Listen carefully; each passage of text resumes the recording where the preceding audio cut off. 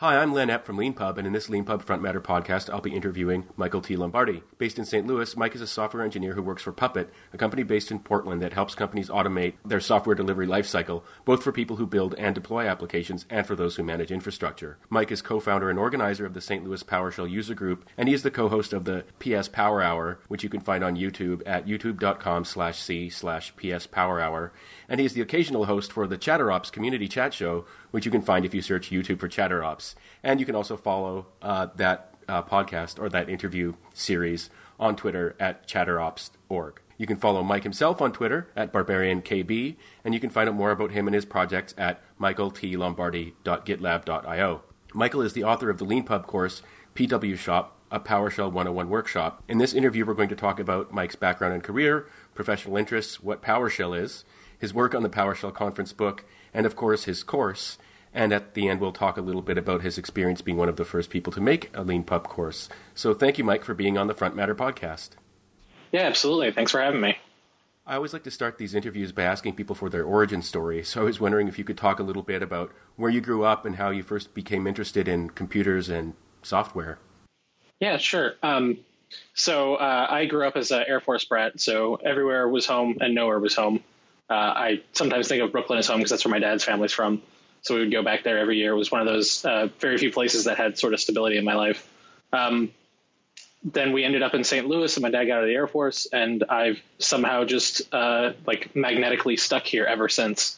That was not intentional, but it's been enjoyable. So I got into tech the way I think a lot of people initially do, which is geeky, nerdy, played around with computers, decided to build one, decided to play with stuff, needed to mod things. And then I went away to college ambitiously, thinking that I would manage to get myself a computer engineering, electrical engineering, and computer science degree simultaneously. Wow. So I started off as a triple major. Took a really, really hard left turn, though, and dropped out my junior year as a history major with a minor in Russian and philosophy. And then sort of fell into a really good internship opportunity, which it turns out you can only maintain student internships if you retain student status. So pointer for those of you out there that are thinking about that, don't quit halfway through your internship. They will end your internship. So I found myself scrambling to figure out how I was going to pay bills. And I lucked out. A friend of a friend asked me if I wanted to interview for a sysadmin role, and I ended up in tech. And at first it was, to quote earlier self, I'm just doing this to pay the bills till my novel takes off, right? That never happened. It turned out I really enjoyed doing tech. And so I've kind of circled back around to the joy of writing by sharing technical learning stuff with folks instead of writing novels. That's really interesting. So your training in software engineering came partly from a university experience and then partly from on the job. Did you do any other kind of training? I had very little formal training after some initial schoolwork. I went back to community college, took a couple courses on server stuff, exactly as much as I needed to become a DoD contractor. I had a heartbeat, I had a security clearance, and I just needed to get one or two certifications. And then everything since then has been either self-learning, so trying things out on the job, trying things out at home, building a home lab, that sort of thing, or I've been very, very lucky with mentors. So I ascribe a lot of my success to having the right people around me and being able to kind of learn from them. What's the experience like, obviously, without giving up any details, working on DoD contracts, Department of Defense, I should say? I am lucky that I was able to do it at the time. I would never go back. The whole system is pretty gross. I needed to pay bills, and I grew up around the DoD, but seeing it from the inside, the way that contracting works, it's not a pretty picture. There's a lot of politics. There's a lot of kind of nonsense that happens there. And at the end of the day, I guess way that I kept myself from going nuts about it was that I would say well, at least I'm doing a good job here. They'll just hire anybody to do it. So at least if I give it what I can, then we're getting something back out of it. But I don't think I could go back. Yeah, it's really interesting. I've interviewed people for this podcast before who've, worked for similar types of organizations, and I don't think anyone's ever said it explicitly, and I might be confusing this with, some TV I've watched, but I get the impression that when the money is so big and the stakes are so high, that often you end up in a situation where there are a lot of very ambitious executive and manager types who are jockeying for position and managing their own. Yeah, I think that's a lot of it too. And I think part of it is that the processes and the system around it is so Byzantine that it's very easy to decide that it's more valuable to you personally and to your company to pursue excellence in that arena rather than excellence of product or service, right? If you can play the game better, it doesn't matter how good the product is. You just said it in a better way than I normally do. Something I often say when in discussing these kinds of topics, which is getting government contracts and building efficient and working products are both very interesting and difficult skills to master, and they don't have anything to do with each other. I would agree to that, yeah. In one of your bios online, you talk about a stressful situation that you encountered when something went wrong with a critical application, and this prompted you to think about stress generally and how to make work more humane. And I was wondering if you can tell us that story about that experience. Oh, absolutely. So that job that I mentioned I got hired into was as a tier 2 sysadmin. So I went from an intern managing spreadsheets and having no idea how to do real IT into a tier 2 systems administration. The system that we were responsible for is the system that moves medevac patients for the military. So reasonably high profile. If the system goes down, people are still able to move them by hand, right? Flight nurses are amazing. The folks on the ground are incredible. So there's no real worries about that. But it's more when you get a call from a user, the call is a colonel wanting to know why he can't find out where his injured soldier is, or it's somebody who's trying to report on status to a family member and it's like, hey, your system isn't updating. I need this report. What am I going to tell this person's spouse, right? So in that regard, it was a good experience because anytime something crashed, like you couldn't get you immediately understood how the user felt, right? So I say all that to build up the context for this, which is that I built a beautiful bespoke patching system, which I would never recommend to anybody. That's a terrible idea. And it involved being able to do systemic reboots of your system. So you would patch it, and then you would drop it down and bring it back up, and then verify that everything is in state. So theoretically, all automatic, perfect. By default, because I designed stupidly, it would apply to every single system we had. So I was running the patching, which was supposed to be for our alt site, thinking nothing of it. And then I hit go. And I was looking at the server names, and I was, does that say prod? That's not right. It's not. Oh, no. And so I began to drop our production servers. Luckily, one of the first servers to go down was the control node.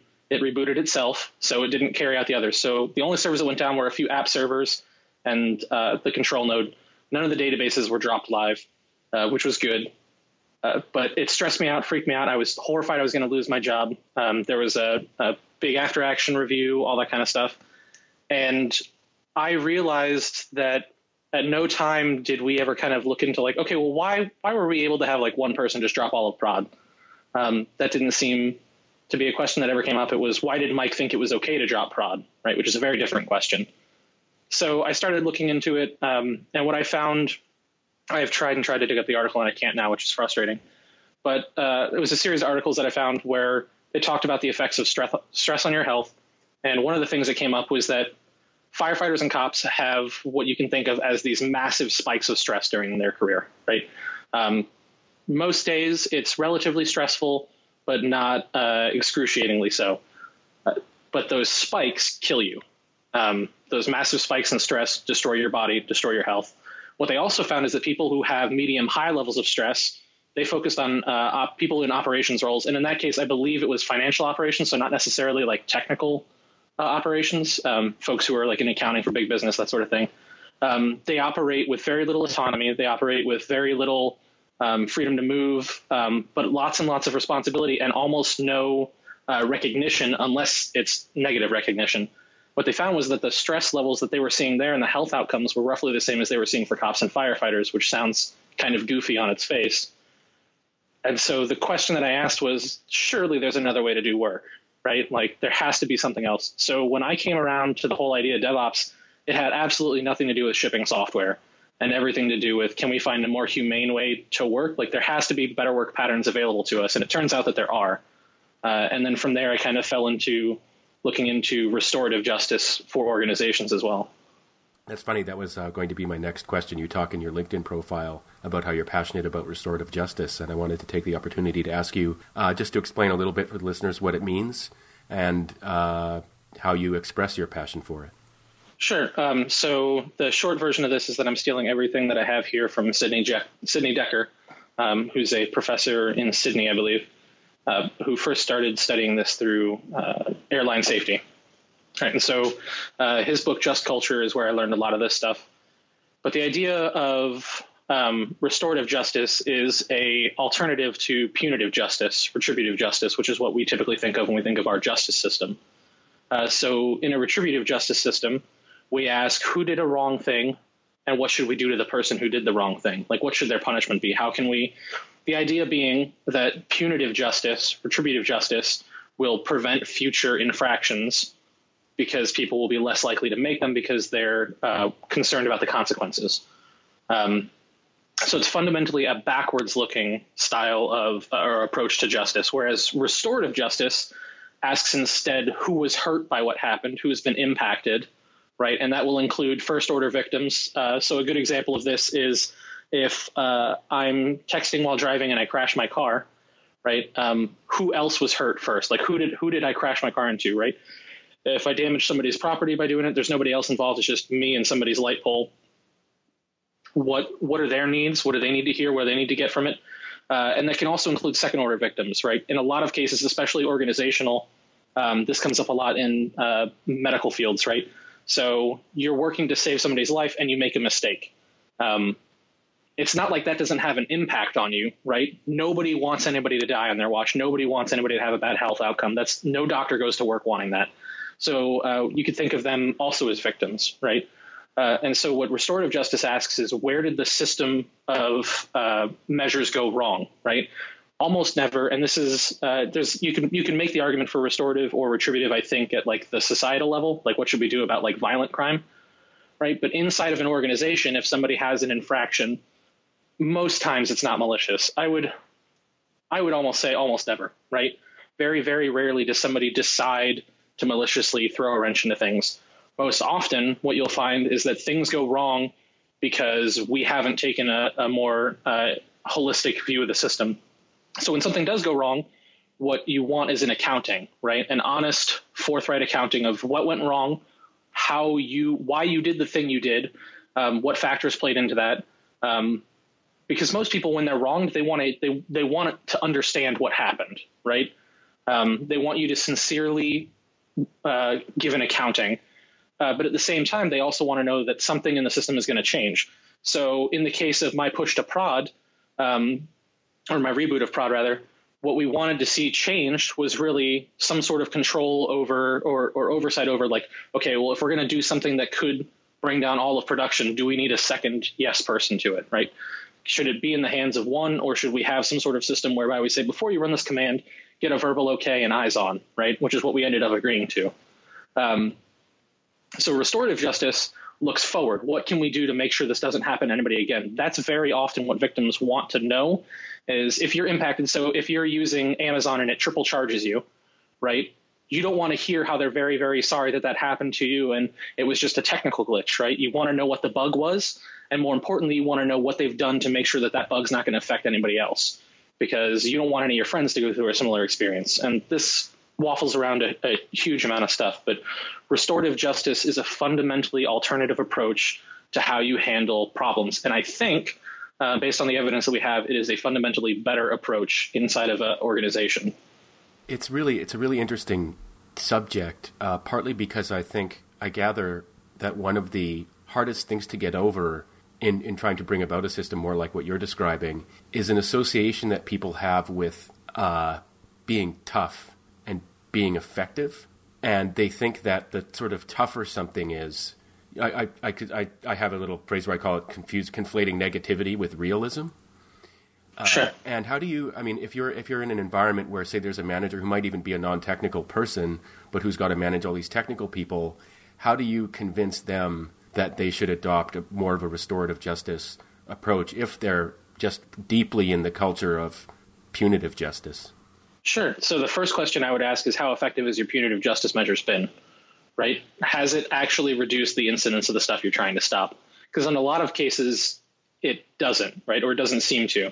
So a good example of this is if you investigate the logic of a punitive response to an accidental dropping of prod, the person didn't intend to do it in the first place. So are you going to scare them into being more careful?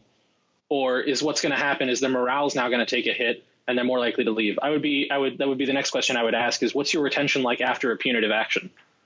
Do they stay? Do they improve as engineers? Does your team continue to function highly, or does it break down the team? Right? Because I would expect, my prediction is, based on the evidence that I was looking at through Sidney Decker's links and his resources in the back of the book, is that the answer is no. And then the second kind of line of questioning I would have is, how often does your team come to you to let you know there was a problem? And how often does it only get uncovered when it's huge and critical? Right? I would rather know, as a leader, I would rather know early and often that something went wrong and here's what we did to adjust it. Here's how we changed process or whatever. Right? I don't want to find out when it blows up live in front of all of our customers that, yeah, we've been having problems with this thing for 6 weeks and we thought we could work around it, but it didn't really work. And now, oops. And does your approach to restorative justice inform your approach to documentation? I like to think it does, right? I like to think that it kind of speaks through a lot of the stuff I do. But I also think that documentation is one of the tools that we have towards restorative approach, right? When you notice something's wrong, you immediately document that it is, and then you let folks know about it. You're as open and transparent as you can be, as early as you can be. And then you use that documentation to inform how you change things, right? So I think that's important. Yeah, you've got a really great talk on YouTube that I think was relatively recent that I watched, where you talk about documentation and the different types. And for those listening, one thing I should just sort of calling back a little bit, when Mike is talking about production, that means you've deployed some software code that you've written that's actually live, affecting people out there. And if you do that by accident when you were intending to just keep things internal, it's a real heart attack kind of moment. Yeah, it's the sort of thing that definitely loses people money, right? Yeah.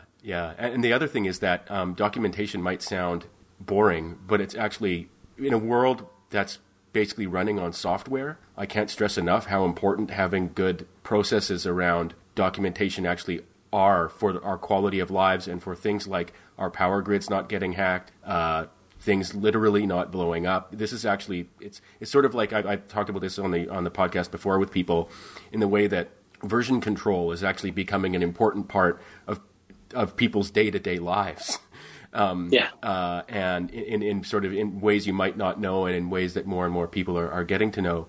And I wanted to ask you specifically if you could talk about the 3 different types of documentation you mentioned in that talk, which are reference docs, narrative docs, and context docs. Sure. So the first one that most people are very, very familiar with is reference documentation. So reference documentation can be very quickly defined as the information that you need in order to get a particular thing done, right? It's very cut and dry. How do I use this feature? So an example of this would be, how do I change my Amazon email, right? How do I change the email account for my Amazon stuff? They'll have reference documentation that will explain that. But reference documentation is usually very, very dry, and you won't really remember it. So a good way to kind of compare and contrast that to the next type of documentation, which is narrative, is how many, I can't say how many of you, but can you quote a passage for me from a textbook you've read recently? Like particularly like a history textbook, right? Probably not, but I bet you can quote something from a novel you read in the last year, right? And the reason for that is that your brain is fundamentally wired for the second type of documentation, which is narrative. So humans have told stories to each other for about as long as we've had language, right? It's one of the very first things we did. It's something that's universal across every single culture, is the telling of stories. Your brain is wired to hear, process, and understand stories. So what narrative documentation says is, okay, since that's true, right, let's go ahead and teach somebody something in a format that they can understand. So narrative documentation, instead of just saying, click this, click that, whatever, you might say, okay, so you're wanting to change your Amazon email. Here's where you would need to go, and this is in the top right-hand corner. And there are these concerns. Or you might walk through an actual story of somebody changing their email. So you've read thousands of pages of narrative docs without knowing it, which is every blog post you've ever read, probably. Almost all of those are a form of narrative documentation. So narrative documentation tells a story. It doesn't have to have explicit characters, but it can. It doesn't have to have a specific plot arc, but it can. And the degree to which you cling to those narrative structures kind of informs how memorable the thing will be for people. And then the third type of documentation is context documentation. So context documentation, in my view, is criminally overlooked by everybody everywhere. So if reference documentation tells you exactly how to do something, and narrative documentation helps you to understand how it applies to you, context documentation explains to you why somebody else did something. So a good example of this would be, why does your app login require two-factor, right? Lots of apps are moving towards this. It's pretty important. And then the context would be for security purposes. It's the easiest thing that they can do to reduce the incidence of abuse and security problems with their platform. So if they turn that on, they can guarantee that. Context documentation is put somewhere that you can find it and understand why a decision was made. Context documentation gets more important the closer you get to an additive interaction, I suppose. If you're going to contribute back to something, context documentation becomes even more important. So in our field, in software engineering, very, very often you will come across a project and you'll look at it and you'll ask yourself why on earth they did that. But the truth is the people who are doing the work are very smart, right? I tend to assume everybody I meet is competent at whatever they're doing. And given that that's probably true, right, then it behooves me to try to understand why they did something that I don't understand. Because that implies that I'm missing context, which is why I refer to them as context documentation. So it provides that additional understanding, and it prevents them from rehashing the same argument. So one of the ways I tell engineers that you can tell you're missing a context doc is if you get the same question about something you did 5 or 6 times, it implies that that's not clear to people from the outside. And so you should document it and make it available. That's a really great explanation. Thanks for that. You reminded me actually of something that we encountered just this morning at LeanPub, which was someone unhappy that they were trying to make a purchase and they saw that 2 of their 3 pieces of information when they were purchasing didn't match, and so they couldn't make a purchase. And we have to do this because of, it's kind of complicated, and I won't explain the whole thing, but to comply with EU value-added tax rules, we had to implement this pretty complex system that we really wish we didn't have to do, but we did in order to comply with it. And what it means is that if you're doing something like, say, using a virtual private network that tells our system that you're in one country and then you're actually in another one, and we serve up this error message. And we do have an explanation, a context explanation of why we do that, but we don't link to it from that error message. And you just made me realize that if we just done something simpler, so this is actually a very practical thing. That person they wouldn't have emailed us, and they wouldn't have been so unhappy because they would have seen not only what the explanation was, but that we cared enough to explain why we were doing what we were doing. I've got a question I want to ask you about the future of automation and documentation. I was at a conference not too long ago in Vancouver where someone who was a CEO of a company that basically provides, customer support was talking about how like the companies of the future that win are going to be those that can automate support as much as possible. And that's partly because people want their problems to be resolved right away. And they're becoming more and more comfortable with the idea that it's actually your initial interaction, if it's with like a bot or something like that, is actually likely overall to be a more efficient way of getting your issue resolved, because a bot might serve you. It sounds like you might be having one of these 3 problems, and then you go, aha, it's that one. And then if that doesn't work, then you contact a person.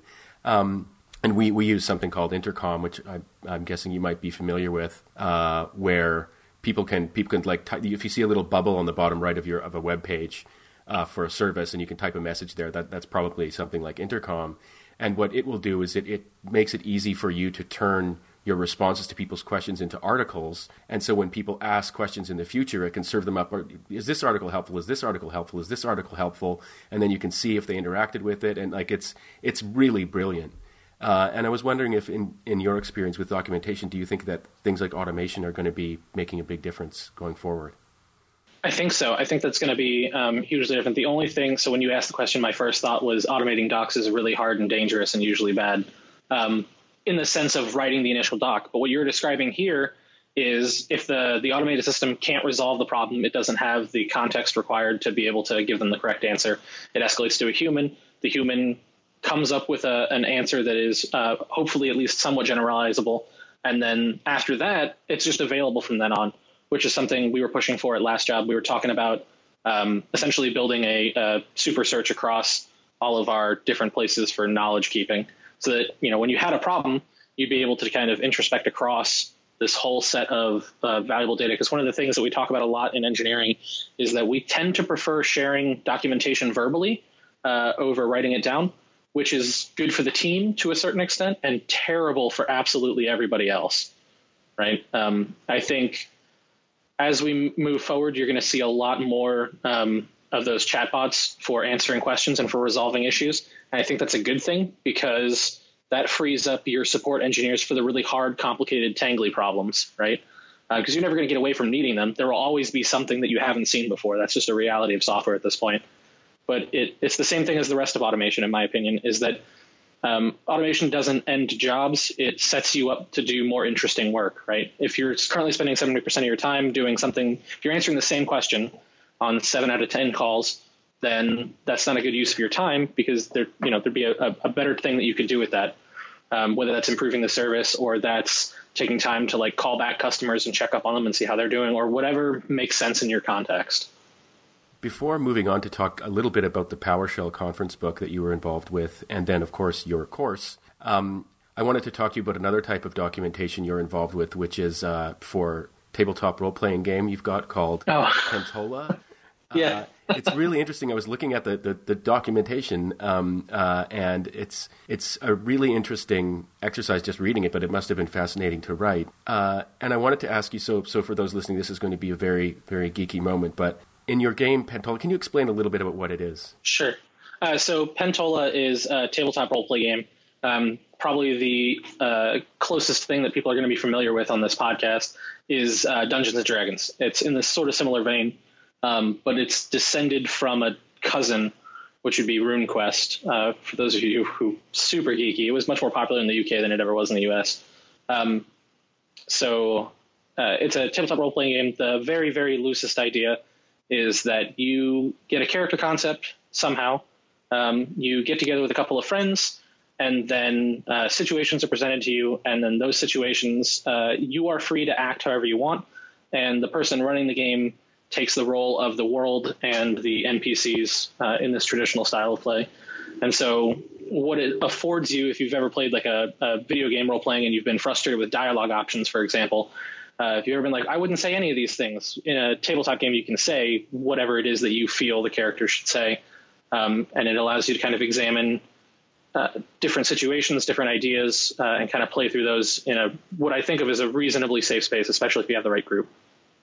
I think when I was reading some of your tweets on Twitter, I saw that you have an interest in world building, and which is obvious given that you've created a game. But I've got to confess that although I knew about the idea, I actually hadn't heard the term world building until I listened to, and this is again, this is now not geeky, this is, I guess, nerdy. I was listening to an Ezra Klein interview with the fantasy author N.K. Jemisin, where she took him through the process of building a world, and she talked, and this is, I'm not sort of trying to be cheeky here, I didn't really put it together, but that what you do in the world, in the science fiction or fantasy world building exercise is actually you have to do a lot of documentation.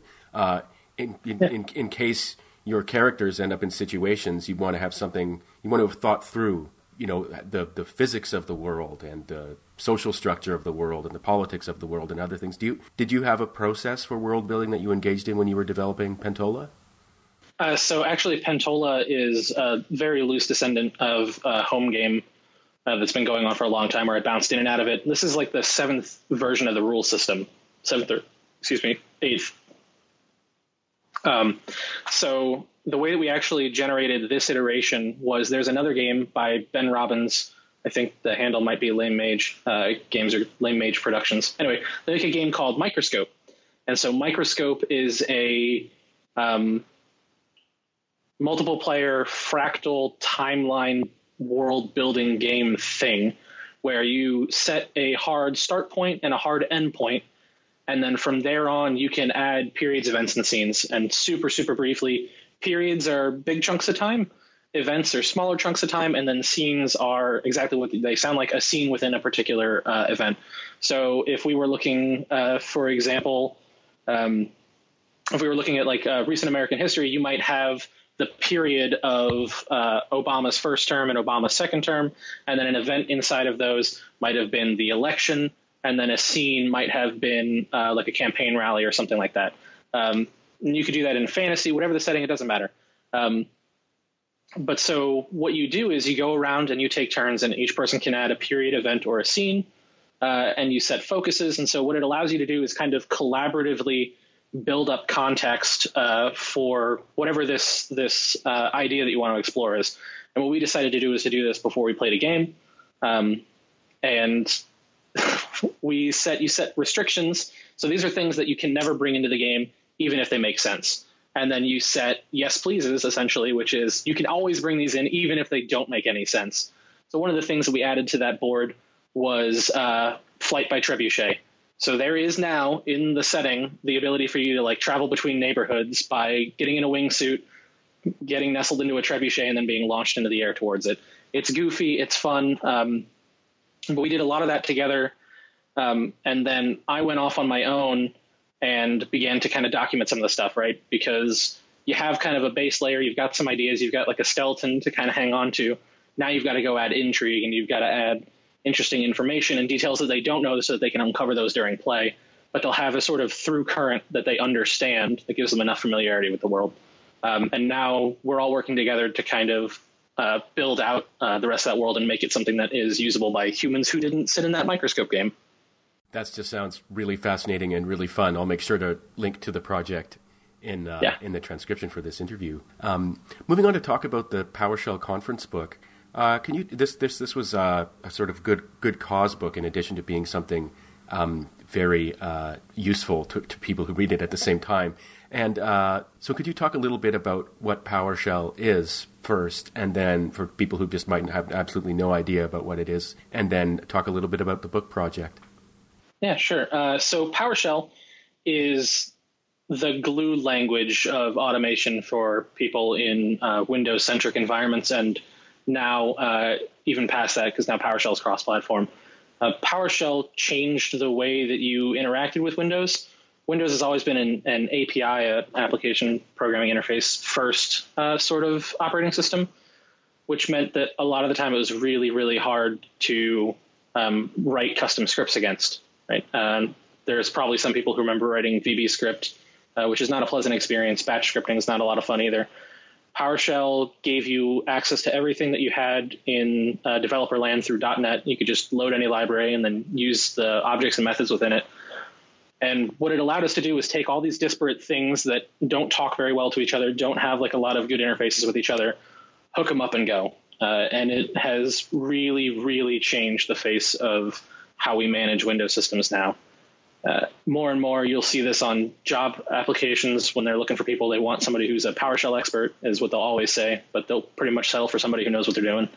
And it underlies a lot of the technology, a lot of the interactions. Pretty much all your configuration management on Windows is going to touch on PowerShell in some way. And what was the inspiration for the PowerShell conference book? The inspiration there was that there were definitely some folks who didn't get to speak at the PowerShell conference, and there were some folks who did. And Mike Robbins wanted to raise money for the OnRamp Scholarship, which is through the DevOps Collective. So the OnRamp Scholarship provides travel, food, hotel, training, mentorship, and networking opportunities for folks who are just getting into IT operations specifically. There's lots and lots of similar programs for folks who want to go in and start being a developer or who want to start doing testing or something similar, but there's very, very few of these for operations. Most people fall into operations as kind of their path there. So what they wanted to do is say, okay, we have this body of knowledge, we have this body of expertise. What we want to do is help somebody kind of jumpstart their career, give them this opportunity to get some full 8 hours a day training, and then in the evening, network with all of these experts and professionals in the field who are speaking at these events, who are running user groups, et cetera. And then at the same time, also set them up with some mentors who can help them out during, before, and after the event. And hopefully they'll be that kind of new set of people. And when I say new to IT, I don't mean just 18-year-old kids coming in. I mean also people who are transitioning. So if you used to play music and you want to do this now, like for some reason you've decided IT is more interesting than playing music for money. It's normally the other way around. Or a major in Russian and philosophy. Yeah. Yes. If you want to switch into the career, that makes sense. If you have been out of work for a couple of years and you want to get into it, that makes sense. So several of those scholarships are also earmarked for underrepresented folks, because that's also a problem in the community. It's systemic, it's everywhere, and it's more inexcusable year over year, right? So Mike took a look at this and saw how many scholarships there were and said, I think there should be more. And so he reached out to Don Jones and the folks at the DevOps Collective and said, hey, what if we wrote a book that would try to donate all the sales through because I think at the time he'd already known about the LeanPub causes, and that you could essentially give away your royalties to a charitable organization. So he said, what if we did that and we earmarked it for these scholarships? So they said, that sounds like a good idea. And then the way that Mike spun it out was, okay, I'm going to get as many PowerShell community folks together as I can who are capable of writing a chapter. And then the genesis for it was, okay, write a chapter as if it was a PowerShell talk, right? So there's a lot of people who cannot attend these summits, can't attend these. They're either out of reach because they can't get off work, or they can't get approval to go, or they don't have the money, or the ticket's sold out. He said, okay, well, let's write a chapter as if it's a talk, and then you'll get however many talks out of that, right? And so we ended up with, I think, 31 or 32 individual discrete chapters that cover something deep level for PowerShell that you could kind of sink your teeth into. And it's spread across everything from how do I do chat operations, how do I interact with cloud resources, how do I troubleshoot things, what do I do about documentation, like all those types of topics written by experts on them. And then all the royalties, again, go to the scholarship. Yeah, that's fantastic. Do you know how many scholarships it's funded so far? It's been a very big success. Yeah, it has fully funded 3 separate scholarships. So each scholarship was about, I think, $4,000. So it fully funded 3, and we didn't quite get to a 4th one before the deadline for this year. But all the money that the book made up to this point and all the money that it makes going forward still goes straight to that scholarship fund. And I just got tapped today to work on volume 2. So we're going to do that probably after the summit in April. Fantastic. That's great to hear. Moving on to your course. So you've got a course that's, I think, about 60 or 70% complete called PW Shop, a PowerShell 101 workshop. Just setting the background here before we talk about it specifically, I think this is the 100th interview we've done for this podcast. And it just so happens as we enter into this new century that you're the very first person we're interviewing primarily as a course author rather than a book author. And the reason this is happening is that it's only recently that LeanPub launched the ability to make courses, online courses, in addition to making books. And so I'm really excited to talk to you about your experience doing that, being one of the very first people to use our new courses feature. And as I'm sure you know, at LeanPub, we believe very deeply in the customer development process, which means talking to creators in order to improve things for them and for everybody going forward. And, this is one of the reasons LeanPub is, when it's working well, is as smooth and as powerful as it is now, is because of, years of talking to people, online, but also on this podcast. So I'm really excited to start this new journey here. I guess my first question is, why did you decide to choose LeanPub as the platform for this course? So I want to make one real quick detour, which is that I should have mentioned that I was a contributing editor to the PowerShell conference book as well as an author. I only wrote 1 chapter, but then the other 2 editors are Mike Robbins and Jeff Hicks, and they definitely deserve credit for doing the lion's share of that work. I should have mentioned that myself. Sorry. No, that's my fault. They're my friends. I should have remembered. So the reason that I picked LeanPub for the course is I didn't actually intend to do the course at all initially. I figured I would write a book. I would write it out and then put it on there. And I saw that there was the courses option is go ahead, create a course. I was like, okay, well, I just did this workshop at Chocolatey Fest in San Francisco in October. So I said, well, I've already done a bunch of this work. I wonder if I can convert it into a book format.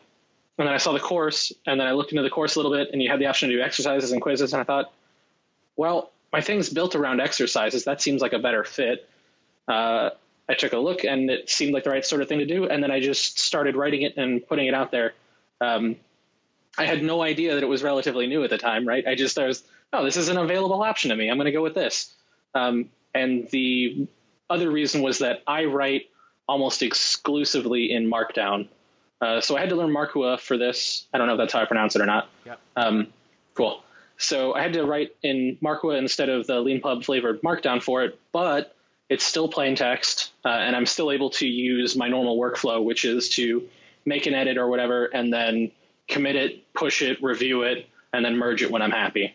So my workflow is exactly the same as it was before, but now I'm also able to do it in a way that it's going to get me money back, which is not the most important part. The most important part was that it's I don't have to do all the evangelism to find the thing, right? There's a place that people can go to find the store, and they're going to see that there and be able to kind of grab onto it. And my goal is to help as many folks as I can with it, which is why it's been going about as fast as it has been.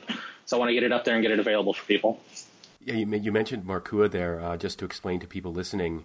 Well, for those just going even back a further step, for those who might not know what Markdown is a way of writing in plain text. So you write in just a sort of like feature-free text editor that's not kind of wrapping what you type in all kinds of code like a software like Microsoft Word would do. Basically, any computer in the world knows what an A means in a plain text editor, whereas it might not in different types of writing software like Microsoft Word.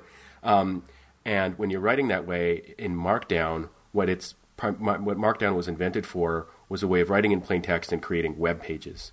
So the idea is that if you want to make something a link, you put the thing that people are going to see in between square brackets, and then afterwards in parentheses, you put the actual destination, so the web page where the person's going to go. This allows you to write out a link without needing to do any sort of fancy formatting or anything like that, without having to have some software do anything for you.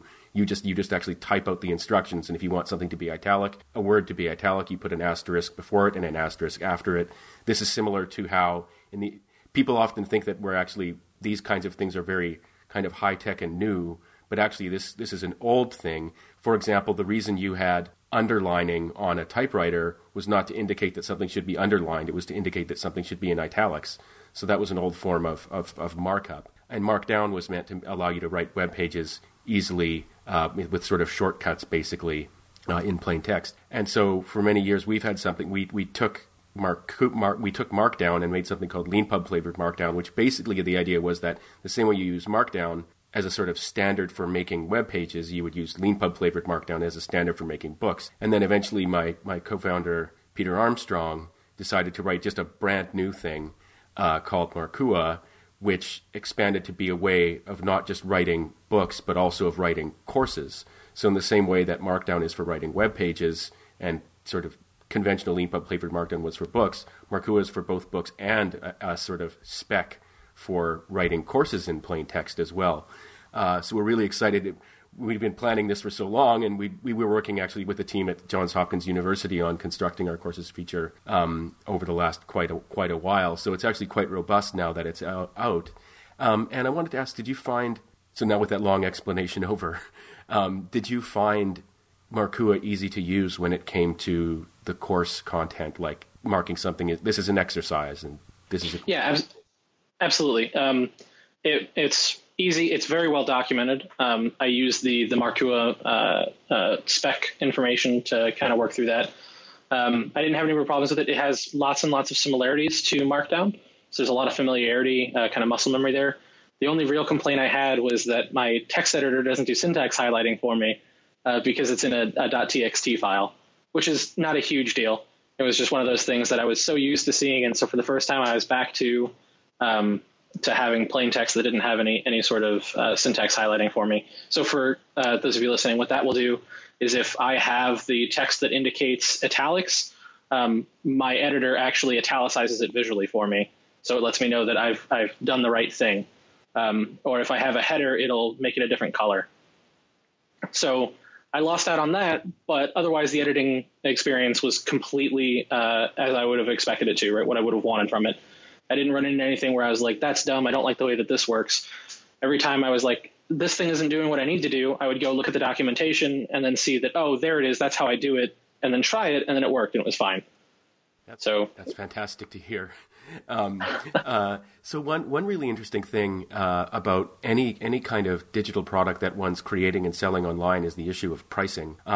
LeanPub gives people more opportunities, I would say, than most places do for pricing because we have, we just let you update it instantly and change it whenever you want, which not everybody does. But also, another thing we do is we pay you an 80% royalty rate, which is higher than most other places, and lets you make some interesting choices. But we also have variable pricing, which means you can set a minimum and a suggested price. So although this sounds very complicated, these are actually very powerful tools for content creators to use. And I wanted to ask you what your approach has been to pricing so far. So I started the book with the suggested price as a minimum price of $4.99, which is as low as I can set it. And then I told everybody, you can still get it for free. It's not finished, right? Like, go ahead and if you grab the slider and you move it to the left, it'll go down to free, and then you can grab it for free. If you don't have the money to pay for it, don't worry about that. Just pick up a copy. You'll get all the updates for free, even if I set a minimum price later, which I think is a great feature. But I had several people who, when I released it at $4.99, grabbed that slider and instead of moving it to the left to make it free, moved it to the right, which confused me. I understand if you grab it and you just get it at the suggested price, like mentally anyway, I was not prepared at all to see people move the slider to the right. Somebody moved the slider over to $20, and I was like, that's 4 times what I said the price should be. What are you doing? Why are you doing this? But it allows people. The thing I like about the variable pricing is if you think it's going to be worth more, or somebody's told you about it and you're excited about it and you want to make sure that money gets reinvested in whatever, whether that be the future projects or whatever from the author, you can go ahead and crank that slider over to the side. We had that a lot with the PowerShell conference book, was people who knew that they wanted to grab the book. They knew that they were all the money was going to go to a donation. So they would just crank it up to 100 or to 120 and then go ahead and click submit anyway. I got chewed out a little bit by a friend on Twitter when he saw my minimum price of $4.99, and he was like, no, that needs to be $49.99. I promise that you're going to get more value out of it. And I was like, I appreciate that. I'm going to tell people you said that. Plus it was on Twitter, so I could hit retweet and send it to everybody. But I think it's so valuable to be able to set a suggested price and to be able to have it go either way, either up or down. Because I think there's a lot of people who will just kind of, not mindlessly, but they'll see it and they'll think, okay, that seems like a fair price, and they'll click it. Or they'll see it and they think, I don't have that kind of money right now, I'm going to go ahead and drop it. Or they'll see it and think, okay, I already like the work I've seen this person do before, I'm going to go ahead and throw more at it. The other thing I've been doing is slowly working it up to towards $10, which is what I was going to set the price at when it reached 100. That's still currently my plan loosely, although... When you say you reach 100, you mean reach 100% complete? Yes, sorry. So yes. Yeah, so it's just to be clear to everybody. So what Mike's doing is very interesting. Is he's doing something a lot of LeanPub authors do with their books, which is increasing the minimum price for his book over time as it approaches completion. Yep. And so, well, in this case, I'm increasing the suggested price. I'm leaving the minimum price still at free. I will at completion move the minimum price to the minimum of $5. And part of the reason for that is that I have a voiceover actor who is doing narration for my chapters, and I want to make sure that he gets royalties for it and is able to get some sort of payout for it. I don't want him to be in a position where it's like, hey, it's free, you're never going to get money, good luck. Thanks for hours and hours and hours of endless work trying to narrate a code book. Yeah, thanks for telling that story. That's so fascinating because, for almost 100 podcasts now, we've been telling people the story of how people sliding to the right, so that means choosing to pay more than they have to when they could even choose to pay less, is something that a lot of LeanPub authors have experienced over the years. And everybody's always surprised when it first happens because, we've been led by sort of social convention to think that people are always going to try to get away with paying the least that they can for a product. This is something that's changed, I would say, in the last 20 years, not just in public perception, but in public behavior. One of the reasons it happens is that individual creators can easily reach more people now. And so unlike in the past, when you bought something, there was almost always a sort of big intermediator, like, between an author and a book sale was a publishing company and a bookstore and a wholesaler and a truck and all that kind of stuff. So now on LeanPub, for example, when you choose what to pay, we actually have a little pricing slider that shows you what the author earns. And so one thing people do is they'll actually slide that around to get it to I want the author to get $10 from this sale. Another really interesting phenomenon when it comes to pricing, and this I think is going to apply to courses more than it has in the past to books, is that, well, as your friend pointed out, courses are conventionally understood to go for the tens of dollars or even more, unlike ebooks or even books generally. Most books are thought to be worth less than, people want them to be worth less than that. But we've actually got a course set on LeanPub where the suggested price is $300 and the minimum price is free. And we are seeing purchases in the hundreds of dollars for it. And one of the reasons for this mysterious activity is that often when people are doing corporate training, they feel a requirement to buy rather than use something free, because something free seems less legitimate. And if you're putting in your professional development hours, the more legitimate that things look, the better. And at the same time, there's this curious effect that I think Patrick McKenzie has talked about, for years ago now, where, and you hear about this in sort of enterprise sales situations where people are trying to sell a product into an enterprise, which is that it's kind of a version of the sort of more expensive wine consumption and tastes better effect, where like if you say that if you're pitching to some executive, so I want to get the training, I want to get our crack team on this training course, it's going to cost 99 cents. that manager like we're not the 99-cent team, the rival team across the hall, they've got $1,000 course that they're taking. So anyway, there's lots at play when you're a content creator and you're trying to decide how to price things. I think it's been one of the other interesting things too is that LeanPub has been very good. Is a very good tool, I think, for a safe way for an author or a content creator to build credibility while they're working on things. So if you check out a book that somebody's involved in and it was good and it was high quality, and then they publish a course, you're very much more likely, because there's almost a more personal sort of interaction between these, because I think most authors on LeanPub are fairly accessible. And again, it reduced, there's no real middleman between us, right? Like there's a platform and there's a service that we, the authors, are all taking advantage of. But from the perspective of the user, they go to the storefront, they order the thing, and then they email a question or whatever, and then the author gets back to them, right? It's a very different experience. And I think that has a lot to do with how people are going to pursue content going forward. I think you're going to see more of that over time, or at least I hope so, because I think that's how you get better content, right? Better, more targeted for particular audiences that kind of says the things that they need or gives them the things that they need. I think it'll probably be the same for courses too, but I don't think we've seen anybody explore that space that way. No, I think that's right. Thanks for confirming that. Yeah, the for years, the LeanPub mantra and sort of raison d'etre has been, if you publish while you're writing your book, that gives you an opportunity to improve it based on feedback from early adopter readers, who are going to be the ones who are most committed to your book's success because they need it. That's why they're reading it before it's done. And we were really hoping to see the same thing would happen with courses. And I actually saw on the forum for your course, there's already been some activity with people giving you feedback, and I think on Twitter as well. Yeah, I get a fair amount of feedback via Twitter and via email. So far, I haven't had anybody. Almost all the feedback has been around like the getting started process, like the kind of on-ramp. Very little of it has been like, hey, this exercise didn't work for me or anything like that. So it seems like, until I get evidence to the contrary, once they start getting into the exercises, everything works well for them. But there's those rough patches, which also tells me where to go back and zero in, right? The reason that I've been trying to get the content out the door first in this case, because it'll involve some technical rewrite stuff around setup, is because that stuff I can get out fairly quickly. Once it's time for me to rework the underpinnings of the like tech stack that I'm suggesting that you use for the course, that means that as soon as I do that, I have to go through and test everything anyway, whether or not it's already ready to publish or not, right? So I want to be careful before I make that change, because what I have now, so very, very quick detour. The thing I have now is, quote, deprecated, end quote, but it's deprecated in the sense of a thing that'll go away in 5 years, not a thing that'll go away in 5 weeks. And so it's like, yes, I should move off of that. You're absolutely right.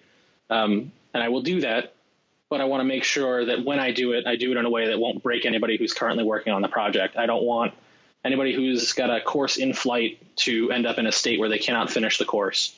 or where the course is, no longer accurately reflects what they're expecting. That's really interesting. That made me think that a useful feature might be, we've conventionally got all kinds of information you can add about it, little boxes you could fill out as a course creator or as a book creator, like about the book, about the course, subtitle, things like that. And it could be that creating an actual feature where it's, something like how to take this course. Oh, yeah, absolutely. Of course, any course author could just create a section at the beginning of their course and call it that. But if we actually create a feature, that might help prompt people to do that, because every course is going to be a little bit different.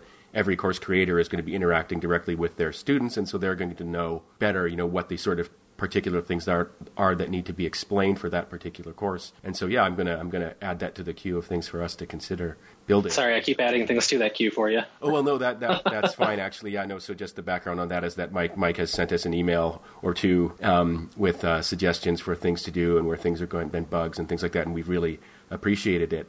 On that note, actually, my last question is, apart from all the things that you've mentioned to us already, imagine all of Markua was completed and everything that we've set out there was working. What feature could we build? Can you think of any sort of dream feature that we could build that occurred to you while you were writing it? Oh, if only I had this. One thing, so this is outside of Markua, and this might actually not necessarily be a dream feature, but right now, in order to review the quiz results, one, I get all exercises and quizzes together. And then two, I can't review like an individual quiz take kind of in the UI.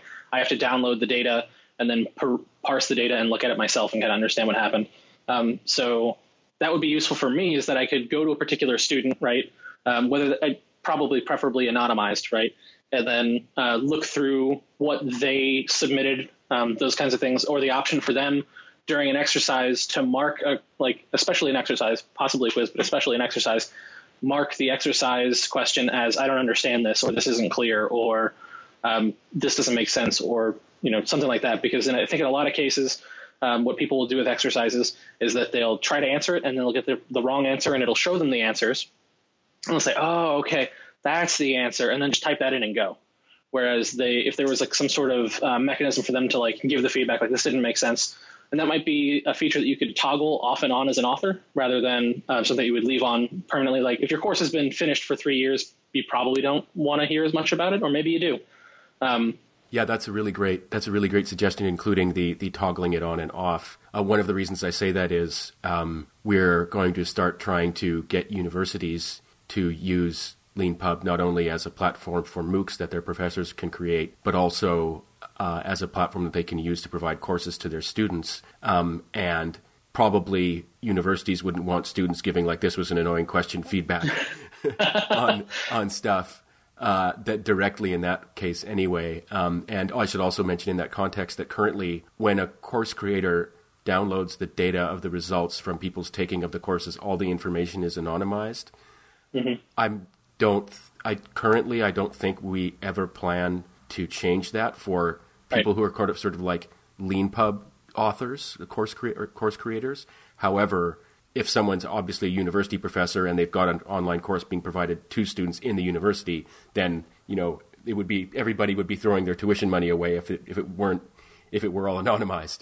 So in that very particular sort of behind a big paywall kind of case, there might be non-anonymized information, but it is something we'll consider. I mean, if we discover from that students are often, at least for particular kinds of courses, saying, hey, I would love the course author to be able to communicate with me and know who I am and provide me with feedback and help me out just like a teacher would, then we might consider building something like that, but it would 100% be opt-in. Of course.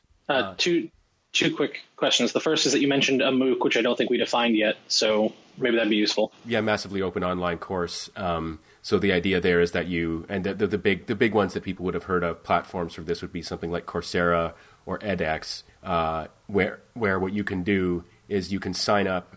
Anybody anywhere in the world can sign up and take read some material and then take a course, which basically means doing some quizzes and answering some different types of questions, from like multiple choice to fill in the blank to even essay questions in some cases. And these courses are called massive because they can sometimes have millions of students, which brings all kinds of really interesting scaling issues with it. But it gives anybody in the world who's got some piece of knowledge the opportunity to set it out there for everyone in the world, and also just for people to understand. The conventions around MOOCs have changed in the last, they really started becoming only a sort of big thing about 10 years ago, and the conventions have always been changing. But one convention is that you can often take a course for free, but if you want to get the digital certificate that comes with it, and say a badge on your user profile on the website or something like that, then you often have to pay. So if you want the sort of official credit, then you pay for this. And LeanPub actually does have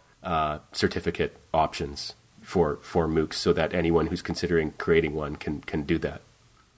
Yeah, and then the second question I had was particularly about that feature for sending feedback. I, as an author, am 100% okay if they know that the feedback always comes from me and I have no idea who they are. That's fine with me, right? If it's anonymized, like back and forth messaging somehow. Or like I send them the email and then they can reply, and it's between like an automated list or whatever, right? And us. That's 100% okay with me. I don't need to know who they are. It might help me if I do, but it's certainly, I would never want it to be anything but opt-in. And I'd be fine as an author with it being anonymous, because I think a lot of people can probably take the criticism a little bit more easily if they know it's anonymized, and then it doesn't feel personal at all. So I think that would be a totally reasonable kind of like step.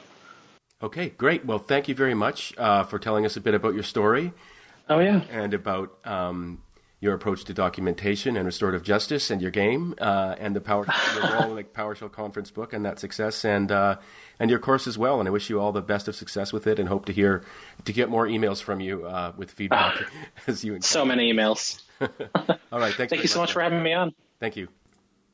And thanks to all of you for listening. If you like this episode, please subscribe to the podcast if you haven't already, and rate the episode on iTunes. It really does help. And if you're interested in finding out about future episodes and other information about the podcast, please follow us at Front Matter Cast on Twitter.